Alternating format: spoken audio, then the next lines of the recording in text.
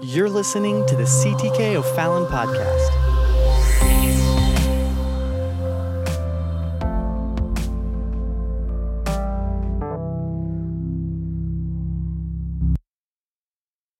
With the help of the Lord. Our series was delayed a week as I was unexpected sick last week, so we missed a week. Thank you, Brother Bollinger, for standing in for us and ministering to us, and we thank God for that. We're going to jump right into the Word of God. We're changing our format here a little bit, just expediting some things. We will have announcements and prayer at the conclusion of this service after we dismiss the live stream, and our children will come down and help us with that. So thank you for your faithfulness in giving. If you missed the first week of this, it was primarily just an introduction and a foundation, and we also went through the first 9 verses, which is Paul's greeting, Paul's introduction to us. We shared a video, and I can't remember if we texted that out or they posted that in the private group, but did anybody get a chance to look at that video that was an introduction? All right, a few of you to the city of Corinth, and it expounded some things of why it was significant. If you haven't had a chance to go back and watch that, I would encourage you. It's about a 45-minute video that I think was posted in the private group, as well as maybe shared out on email. I can't remember exactly. But it sets it up. So without taking time tonight to go back through the introduction, we're going to jump right in and pick up where we left off. And that is at verse 10. So I hope you have your Bibles open and your notebooks out. I don't have a lot of bullet points that we're going to put on the screen throughout this series. I'm just going to let the text sort of lead us. So as you feel prompted to write things down, do so. Underline. I encourage highlight, underline, circle, draw arrows, lines in your Bible because it helps you for recall and going back.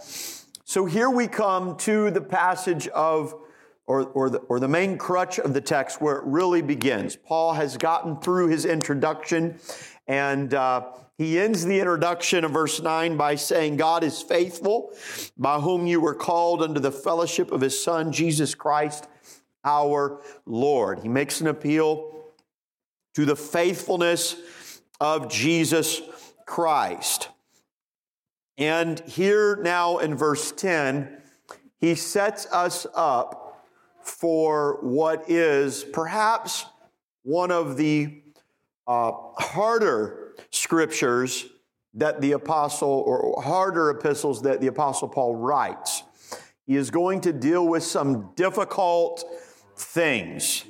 He's going to speak some things that are hard for our human flesh and pride to ingest, if you can. He's going to give us some things. That's why this book is so critical, because as we go through these next 16 chapters, there's some difficult things that we're going to have to deal with and have to navigate. And myself included, every one of us is probably going to have to say, ooh, maybe I haven't always stood on the right side of the issue here.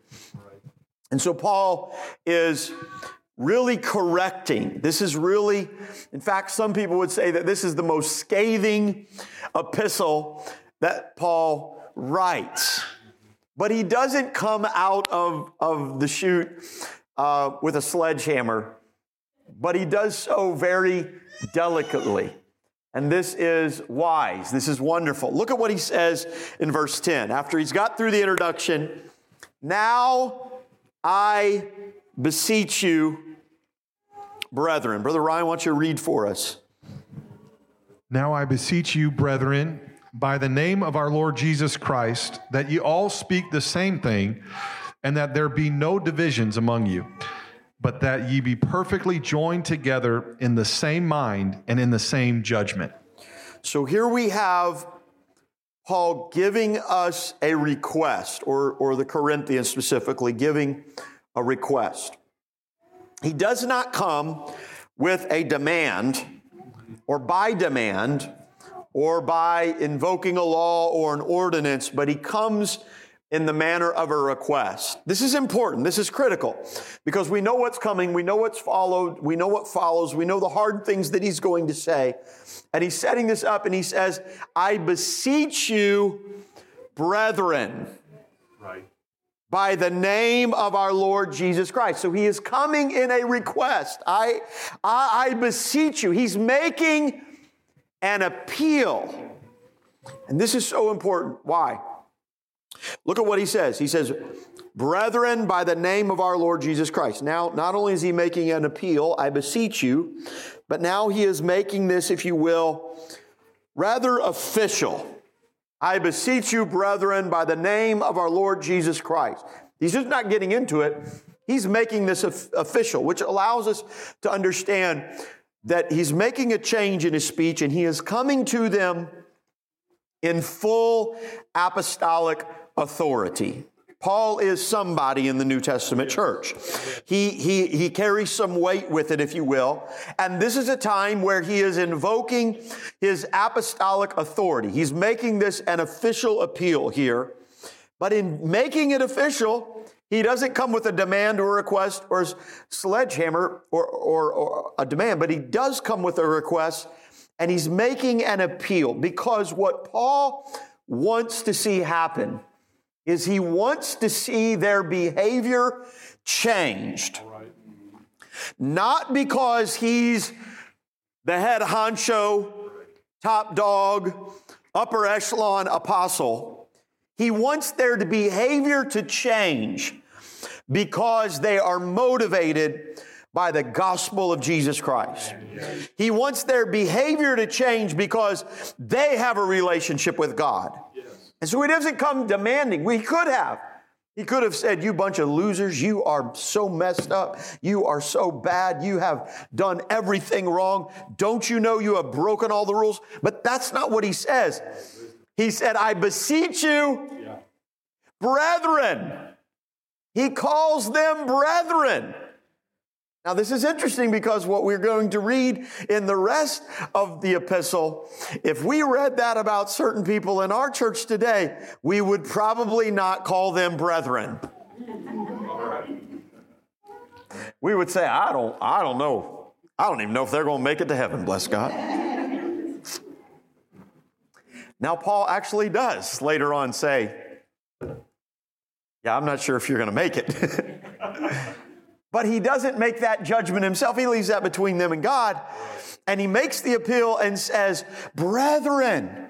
Why? Because he's trying to make the appeal to the gospel of Jesus Christ that is at work in their life. And he wants their behavior to change. Not because he's coming saying, this is what I demand that you do. But this is what you ought to do. This is what's right by your walk with God. This is what's right by God working in you. I think this is very important in the church, especially in our church today, that we as pastors and spiritual leaders of spiritual authority in the church do not take it to a place of abuse, or that we as members of the body of Christ sitting in the pew do not just do things in this simple way of checking our brain at the door and, the pastor, I'm just doing whatever the pastor says for me to do. And we almost gut our relationship with God and we just turn ourselves into kind of this robotic type way. God does not want spiritual leadership in the church to rule by law, and he does not want the body of Christ just to rule by following blindly who they're leading without any connection or relationship with God. Amen. Paul's going to reiterate this later on when he says, you're going to see this theme reoccur when he says, follow me even as I follow Christ. So he's coming in full apostolic authority because he is the apostle. He is the one that has spent his time there. He's coming with the weight of that authority and he's establishing some things, but his appeal is made to them and their relationship with God. They're saved.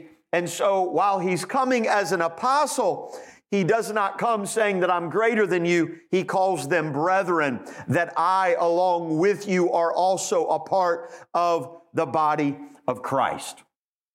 Now, that he gets that out of the way, he gives them a very specific request.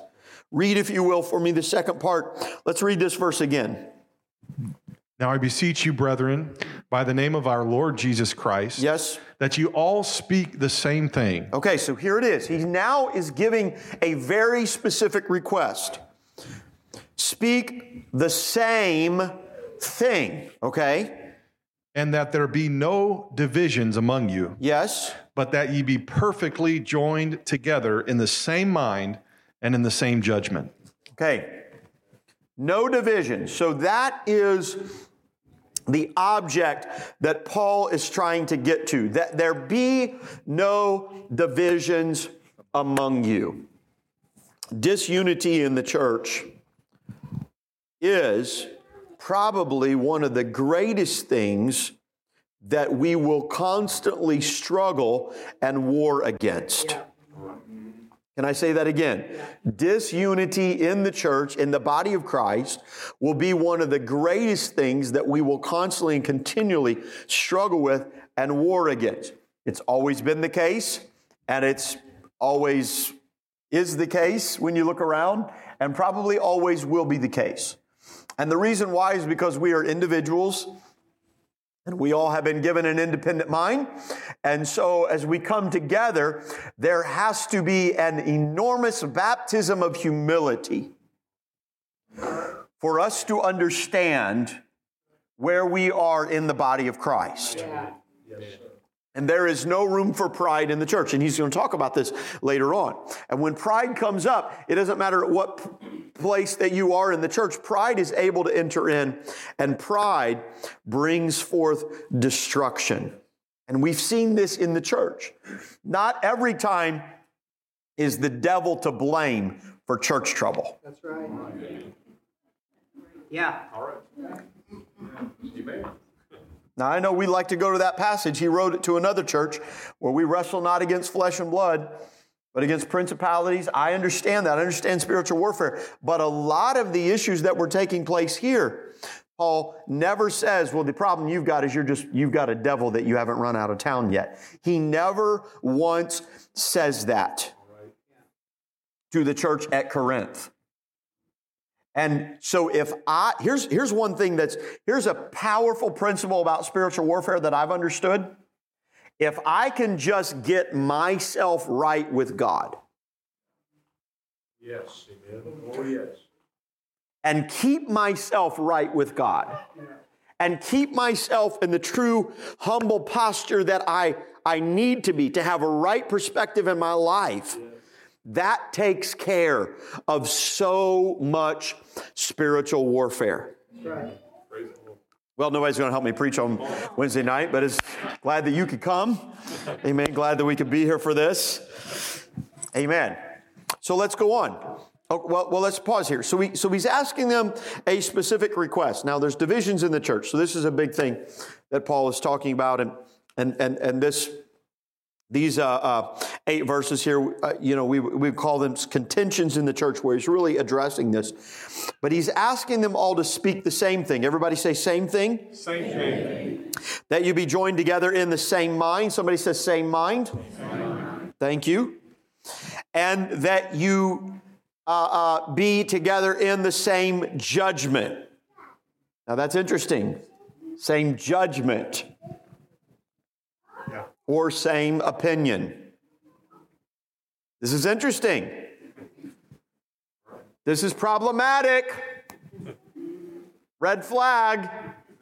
Paul says, I hope that you speak the same thing, that you think the same thing, that you hold the same opinions.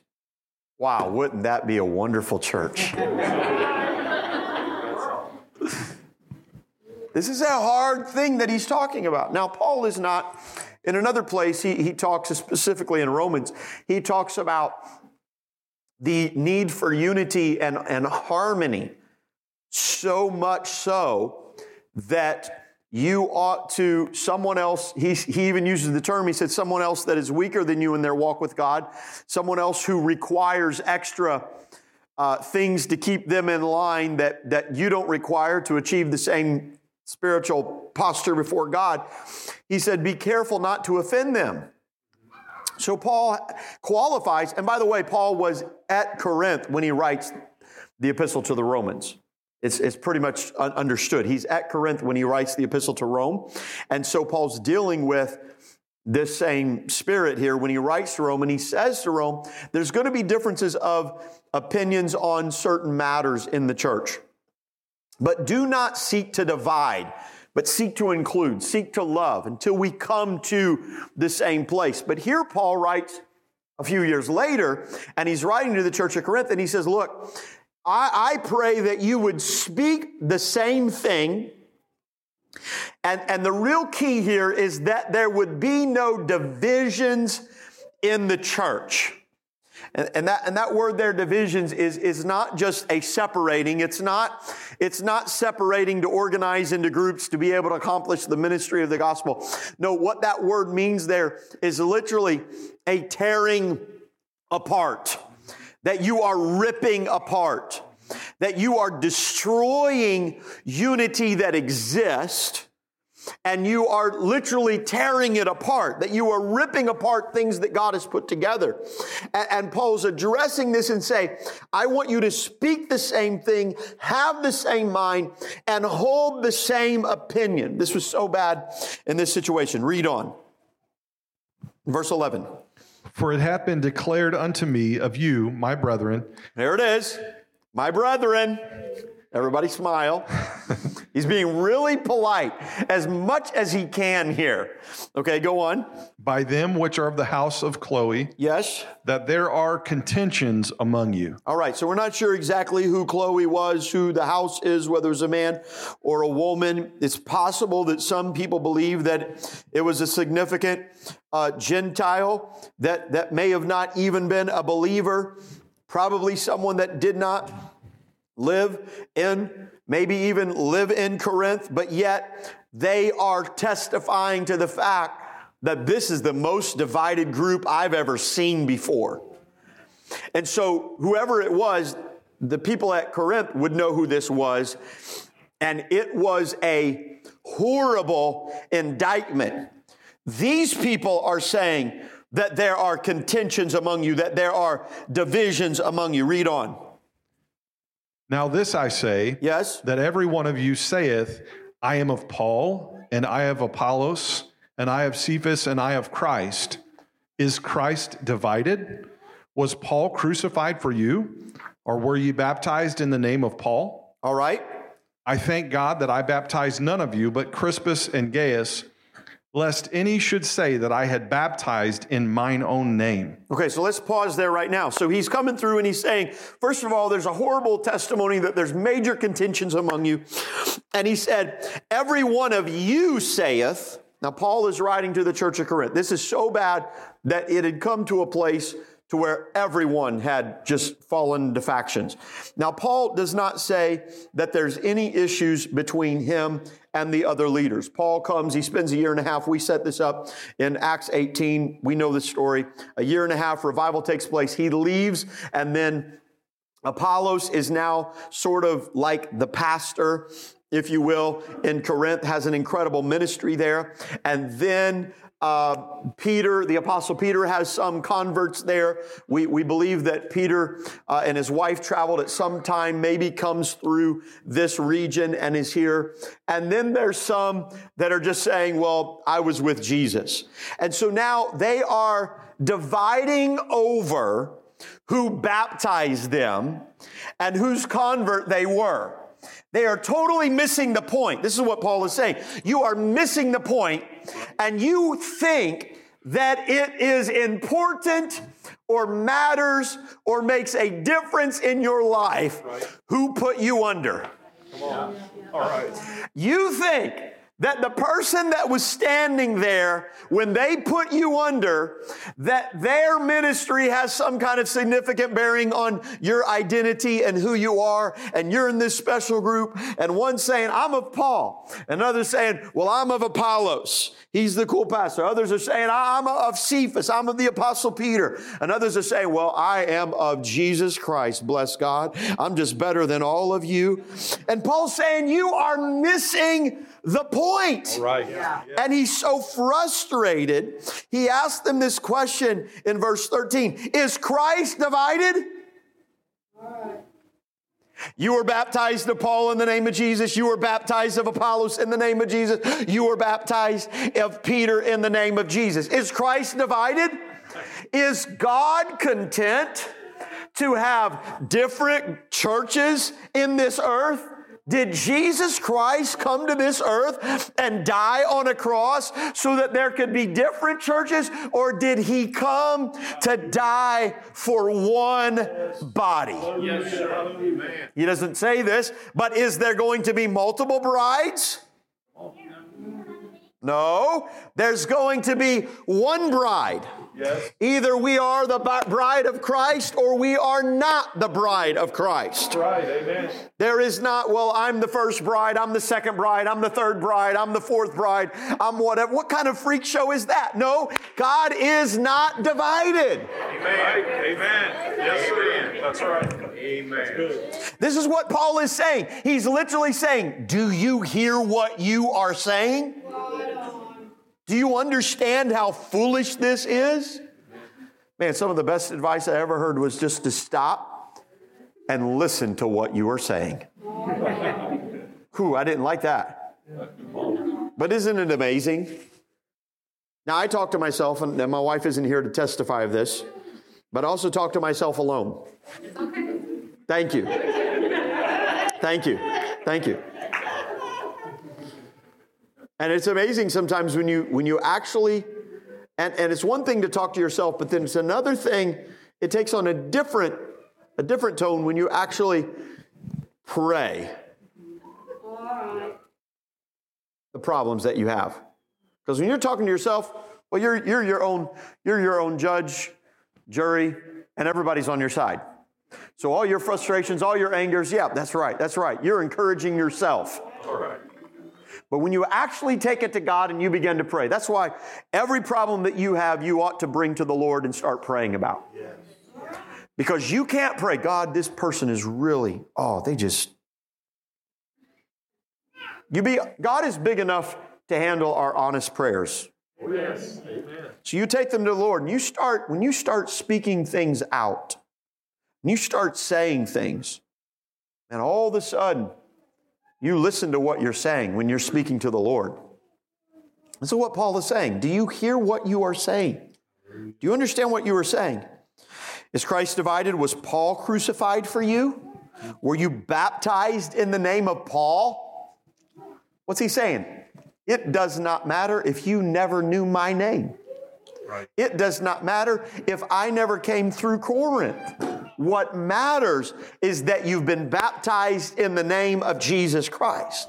What matters is that He is Lord in your life. And he literally, emphatically, just gets so frustrated. He said, in fact, because of your stinking attitude, I'm thankful that I didn't baptize none of you. Yeah. Except for Crispus and Gaius, lest any should say that I had baptized in my own name. Paul was there for a year and a half, and what he says here, he's establishing some things here. Crispus was the chief ruler of the synagogue where Paul goes, and of course they throw him out of the synagogue, but he does convert the chief ruler of the synagogue. Crispus is a convert. Gaius is in the book of Romans, when he writes here in Romans chapter 16 and 21, he makes a reference to Gaius being the host where Paul was staying. So he's definitely a wealthy man, probably a wealthy Gentile. He is the host of the church at Corinth. So when the revival is taking place, There's this man that has a large enough facility, courtyard or whatever. It was a place where they could gather together for worship. And so here's another great convert that Paul had a close affinity to. He's only there a year and a half. And he says, I baptized these two, Crispus, one of the first converts, Gaius, one of the first hosts of the church. And he says, I'm glad I didn't baptize anymore, lest they would have said, I baptized in my own name. And then look at verse 16. Read verses 16 and 17. And I baptized also the household of Stephanus. Besides, I know not whether I baptized any other. Yes. For Christ sent me not to baptize, but to preach the gospel. Yes. Not with wisdom of words, lest the cross of Christ should be made of none effect. Okay, so Paul is dealing with this issue. It's really interesting here how he says in verse 14, I thank God I baptized none of you, but Crispus and Gaius, lest anyone should say that I baptized in my name. He's making the point that it does not matter who baptized you. What matters is that you were baptized in the name of Jesus Christ, that Christ is the one whose name is applied to your life, that your faith is in Him and Him alone.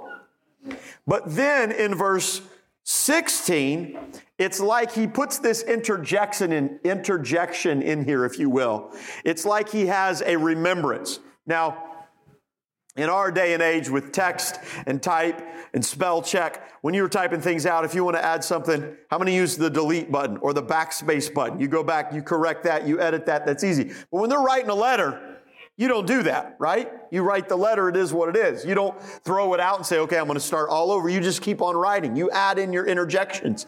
And here he throws in an interjection. Oh, by the way, I also baptized the household of Stephanus. Besides them, I can't think of any others which I baptized. So we almost see this like spur of the moment, ad hoc kind of interjection that's thrown in this letter as he's going through. This gives us a little bit more personality about what's happening here. Paul is responding as the moment demands, as soon as possible, to the issue at hand that's at Corinth. And he is writing literally from his heart. And he is writing as the Spirit of the Lord directs him and guides him. This is not a letter that is penned and then edited and polished for proper presentation. This is a letter that is straight from the heart of the apostle as he's giving these things. So we can see an authenticity, if you will. Allow me to use that word here. We can see he's in the moment of what he's saying. Paul is captivated by this passion. We can even see his passion in his focus. And he goes on. The problem that was in the church was there was division, and they were destroying the work of God, ripping it apart by their pride. This is the most foolish thing ever. And Paul's reestablishing that the primacy of the church is not who baptizes you. Yeah. It's not even about the preacher at all. Yeah. But the focus is Jesus Christ. Yeah. And he says this in verse 17, for Christ sent me not to baptize, but to preach the gospel. His focus was the proclamation of the gospel of Jesus Christ. What I came to do was I came to spread the gospel of Jesus Christ. What is the gospel of Jesus Christ? It is the incarnation, the mighty God become flesh, and that incarnation going to a cross and becoming our full and final atonement, becoming the propitiation of our sins, that through Him we can know about God, and through Him we can have access, and through Him we can have salvation. This is what Paul said I was motivated to do. Now, what he's not saying is he's not saying that baptism is unessential. What he's not saying is that baptism is not important. Right. What he is not saying is that baptism does not matter. But what we understand in the role of the apostles and what we see in the New Testament is that they would command baptism. That's how emphatic it was. We see that in Acts 8, in Acts 10, in Acts 19. Even Paul himself at Ephesus told the disciples of John, man, I'm so excited for what you've had happen in your life. But what you need is you need to be baptized in the name of the Lord and to receive the gift of the Holy Ghost. And they did such. But as was the custom, baptism was something that often was done by another disciple. And so we do not see the apostles themselves very much baptizing. Just like Jesus, he modeled this for them. As he would go around, the disciples would baptize under repentance there. And Jesus would allow his disciples to do the baptism because it did not matter as much who was doing the baptism. What mattered was who was being baptized, what they were being baptized for, in whose faith they were placing their soul. It was in the name of the Lord. So you think about it today, we have baptistries, we have convenience of modern technology, and I can come out here and I can preach and I can go back there and I can baptize somebody and I can come back out here and I can continue the service and it's not really a big ordeal. It's nothing more than me taking off my suit coat and rolling up my sleeves. But to baptize 2,000 years ago, they did not have that luxury. They would take off their sandals and they would walk into the muddy banks. And if they were baptizing, they had to go deep enough to be able to submerge somebody, immerse them in the water, which meant that the baptizer was getting all wet. It was a disruption. It was a big thing. And so often you would have a preacher and then you'd have someone else that was traveling with them that would facilitate the baptism. Because after they came out, man, they're going to be a mess. They're going to have to take care of things. And here the apostle would continue on. And so Paul's not saying that baptism is not important, but he's saying that I knew my place. I knew what Christ sent me to do, what God sent me to do. And that was the proclaiming of the gospel of Jesus Christ. So I stayed focused and I did what I was sent to do because I could have a disciple and a follower, someone that was with me. They could baptize, but maybe they didn't know the answers to all of the questions. And so I would focus on the proclamation of the gospel of Jesus Christ. And he's telling them it does not matter who your preacher is. Yeah. Yes. Yeah. It does not matter what household that you're walking into when you gather for worship, because eventually the church grew big enough that it couldn't all fit in Gaius's house. They had to meet in other spaces. They couldn't all assemble together. Anybody else want to see a revival that's that great? Yes. And all of a sudden it's really them foolishly saying, well, I go to this church. Nobody's going to help me preach on Wednesday night. I'm on the wrong day. They probably won't help me preach on Thursday night either. I think we have to be careful. I love my church. I love this church. I love the place where God has brought me. I thank God. It's the place where I worship. It's the place where He speaks to me. It's the place where God feeds me. It's the place where we can bring our family. It's the body of Christ that God assembles us where we can edify one another. And I think there's nothing wrong with being thankful for that and shouting it from the housetops and proclaiming, wow, this is awesome, and wanting to bring everybody here. But I do not love my church to the point. I say my church. That's because this is the place that I am, where I serve, where I attend. I do not love my church to the point that I want to see the dissolvement of someone else's church. Yeah, that's right. Amen. Right? I don't love my church to the point to where all my social media posts are, my church is better than your church, that I want to make somebody else feel sorry. Yeah. That's good. Yes, sir. But man, sometimes those things can creep in. Yeah. And all of a sudden we start feeling bad. Well, man, my church isn't as big, or my church doesn't have this, or we don't have blue lights, or we don't have that, or we don't have this. And we're missing the point where 2 or 3 are gathered together in my name. Well, my pastor's older. Well, my pastor doesn't have any hair. Well, my pastor has white hair. Well, we still sing from hymnals. Well, we're still using the overhead projector. We've got a better projector. Well, our projector's still square. Well, our screen has 3 projectors and it's super wide. Can I tell you, it does not matter. Amen. What matters is the gospel being preached. Our souls repenting. Are people being baptized? Are people being filled with the baptism of the Holy Ghost? Are lives being changed? Are lives being delivered? Are hearts being mended? Is God the Lord of them? Paul's dealing with this crazy disruption that's come into the church. He's saying, look, it's the preaching of the cross. This is the greatest thing. So now to address this contention. Now we laugh and we scoff, but how true and trivial do we see these things sometimes? Where even people of so-called like faith look down upon one another. Yeah. Bless your heart. Bless their little hearts. They're trying. No, we can't have that kind of an attitude. That's right. They are trying. Who do you think you are? You think you've got it all figured out? You think I've got it all figured out? Oh, no. We don't have a clue what we're doing. Come on. So we serve the Lord. That's the main thing that he's saying here. He said, I came to preach the gospel not with wisdom of words, lest the cross of Christ should be made of none effect. I didn't come. And what he's saying is, I didn't come to baptize. I let someone else do that. I let someone else take care of that. I've come to spread the gospel. My purpose is the proclamation of the gospel. But yet, even in saying that, Paul said, but I'm not coming as a polished presenter. I am not coming as the TED Talk extraordinaire. He said, unless I make the cross of none effect.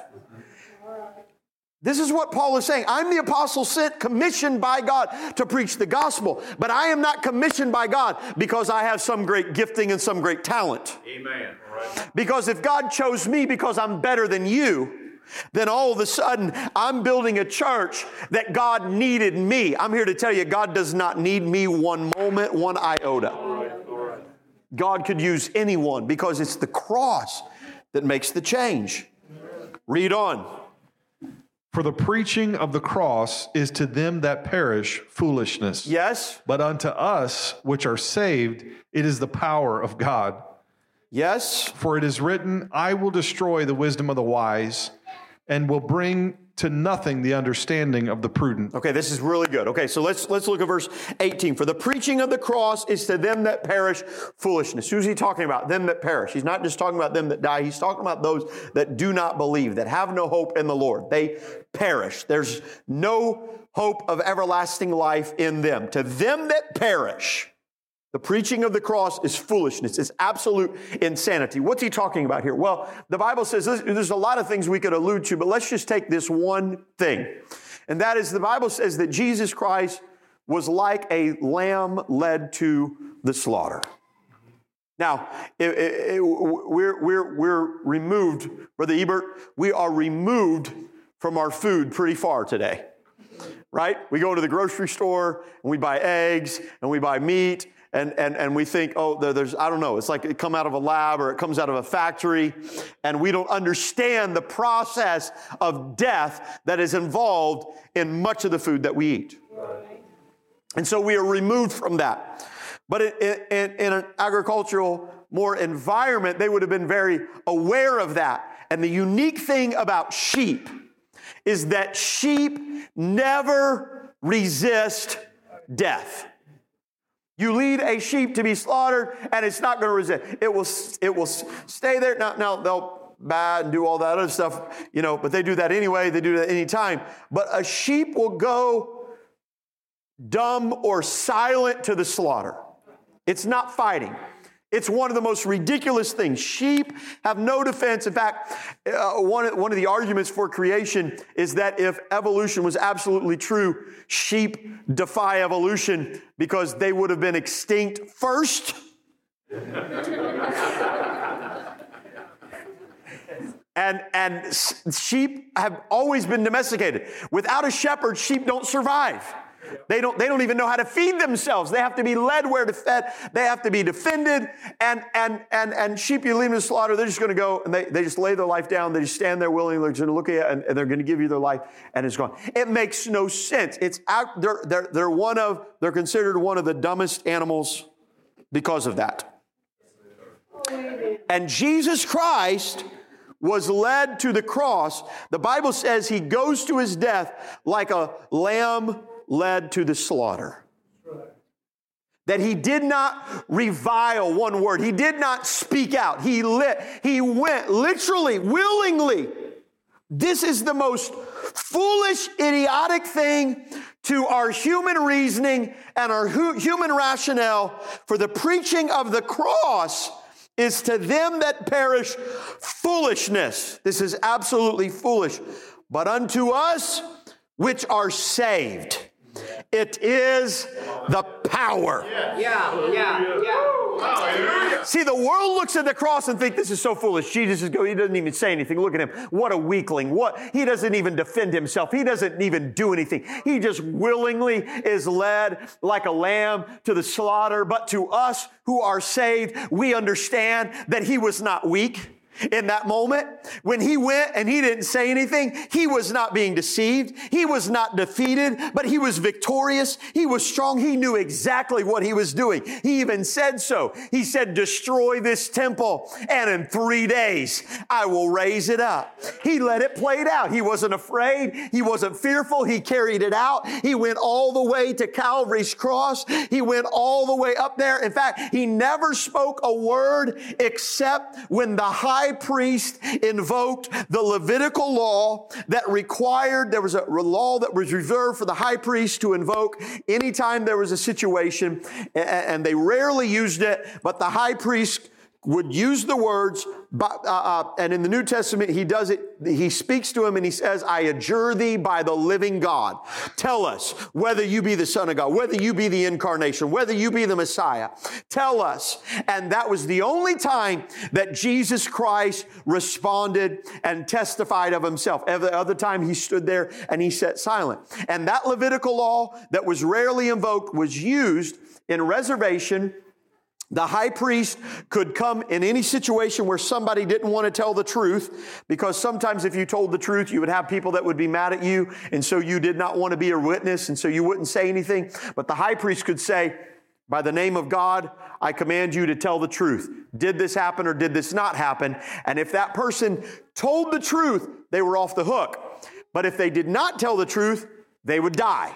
Literally, God himself would kill them, smite them. They would die. And so whenever the high priest invoked that law, that person would die if they were not telling the truth. And the high priest looks at Jesus Christ, the lamb led, or led like a lamb to the slaughter, that hasn't spoken a word. He says, are you the Son of God? I adjure thee by the living God. And the high priest thinks, aha, I have him cornered, because now he has to tell the truth. He has to confess that he's not God. If he doesn't, he's going to die. And Jesus says, thou hast said it. Yeah. That's his way of saying, yes, I am. And the pause in the room. All right. But Jesus didn't die. Yeah. And all of a sudden now, the high priest, the Bible says, takes his garment and he rips his garment. He cries out and he rips his garment, which also was a prohibition by the Levitical law, that the high priest could never rend his garment. If he rent his garment, he was displacing himself. And as the Lord stood there bound when the high priest invoked that law, and Jesus said, you're saying right, I am the Son of God. The high priest himself rips his garment. That was the moment of transfer when Jesus became your high priest and my high priest. He did not go to that cross. He did not go to that cross as a weakling, as a wimp, but he went knowing exactly what he was doing. In 3 days, I'm going to rise again. Oh, death, where is thy sting? Oh, grave, where is thy victory? It's the power of God. Amen. Amen. Amen. And now Paul goes back to Isaiah. For it is written, I will destroy the wisdom of the wise and will bring to nothing the understanding of the prudent. Where is the wise? Where is the scribe? Where is the disputer of this world? Hath not God made foolish the wisdom of this world? Okay, go with me to Isaiah chapter 29. This is where he's quoting here. Sort of help you understand here. And I didn't get near as far as I needed to get tonight, but that's all right. That's your fault. Isaiah 29, 13 through 15.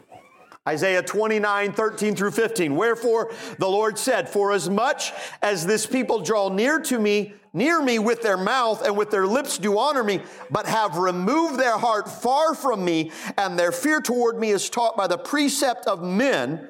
Get what he's saying here? Their fear toward me is taught by the precept of men. You know what he's saying? He's saying this has become nothing more than just a religion to them. Yeah.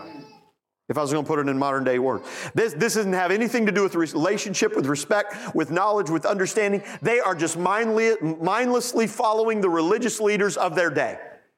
They are letting men dictate to them rather than asking what God. He says, therefore, behold, I will proceed to do a marvelous work among this people, even a marvelous work and a wonder. For the wisdom of their wise men shall perish, and the understanding of their prudent men shall be hid. Woe unto them that seek deep to hide their counsel from the Lord, and their works in the dark, and they say, who seeth us and who knoweth us? What God was telling them, he said, I'm going to show them. He said, I'm going to bring to naught all of their wisdom, all of the things that they have, everything they think is so great. He said, it's going to dispel. It's going to fall away. And this is exactly what Paul was calling on here when he said, I will destroy the wisdom of the wise, and I will bring to nothing the understanding of the prudent. And now we ask a question. Where is the wise? Where is the wise? Who's he writing to? Well, this is important. He's writing to the Corinthians. They're Gentiles, cosmopolitan, multiracial, multi-religious kind of Greek philosophers, Roman social elites here. Paul says, where are the wise? Where are the wise? All your wise men that you put, this was their thing. The Greeks consider themselves cultured. They consider themselves great, sophisticated people, people of logic and people of reasoning. And Paul's saying, the Lord is saying to you, yeah, how's that working out for you? Yeah, Greeks, all your Greek philosophies that are so great, how'd that work out for you? Oh yeah, isn't Rome ruling you now? Who's he writing to? The Corinthians. Where's Corinth? It's in Greece. How's this working out for you? Yeah, this is what you're going to put your faith in? Where is the scribe? Where is the scribe? Where's the scribe? That would be another word for the rabbi, those that would write down their laws. How's this working out for you, Jews? Where's the disputer of this world? They were men that loved to debate. They loved to sit around, and they didn't really care so much about truth as much as they loved to argue about truth and debate about truth. If they ever actually discovered truth, they would find a way to turn it up on its head and argue about that. It was philosophy. Let's turn it inside out. Anybody ever study philosophy? Sometimes they get really close to sounding really great and some great things. But all the philosophy that's outside of the wisdom of God and outside of the authority and submission to God comes to naught. This is what he's saying. Hath not God made foolish the wisdom of this world? Read on. For after that, in the wisdom of God, yes, the world by wisdom knew not God. By wisdom, they didn't know God. All of the world, where do you think the Tower of Babel led them? Did they know God? Where are the Syrians? Did you know that the Assyrians, one of the greatest ancient civilizations, would send a scribe into every battle every place that they would go and conquer, they would send a scribe and they would record everything about that city, everything about their religion, everything about their technologies, and they amassed one of the greatest knowledge banks of the world in the Assyrian Empire. Archaeologists still have not translated and decoded everything. Much of what we know about the ancient world comes from one place of discovery where the Assyrians recorded everything. They were trying to create the first World Wide Web, if you will, to where they had access to all information of all people of all time. Yeah, where are they now? How did that get you? Read on. It pleased God by the foolishness. It pleased God, yes, by the preaching. By the folly, the illogical, nonsensical folly of preaching. To save them that believe. To save them that believe.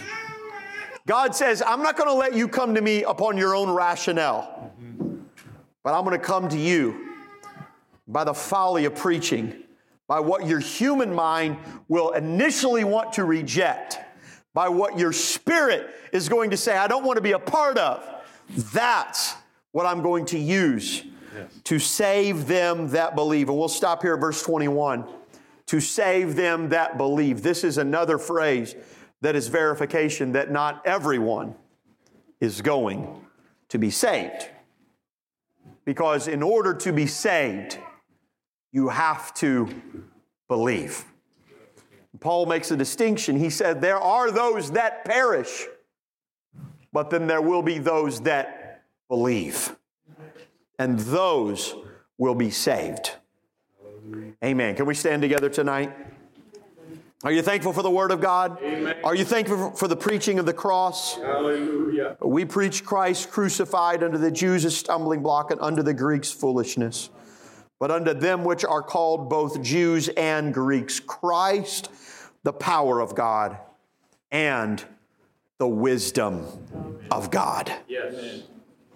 So Paul takes us to this place where he's giving us the wisdom of God, and in doing so, he lets us know how trivial, how minuscule, how ridiculous and foolish our real divisions and fights are in the church. Amen. A church that is not focused on the cross and the gospel will descend into division every time. But the unifying thing that brings us back together is when we focus on the cross of Jesus Christ. When we remember, as my pastor would always say, we are all level at the foot of the cross. What is he saying? I need God just as much as you do, and you need God just as much as I do. And we're all here together calling out for the Lord to help us and to save us. Amen. Thank the Lord.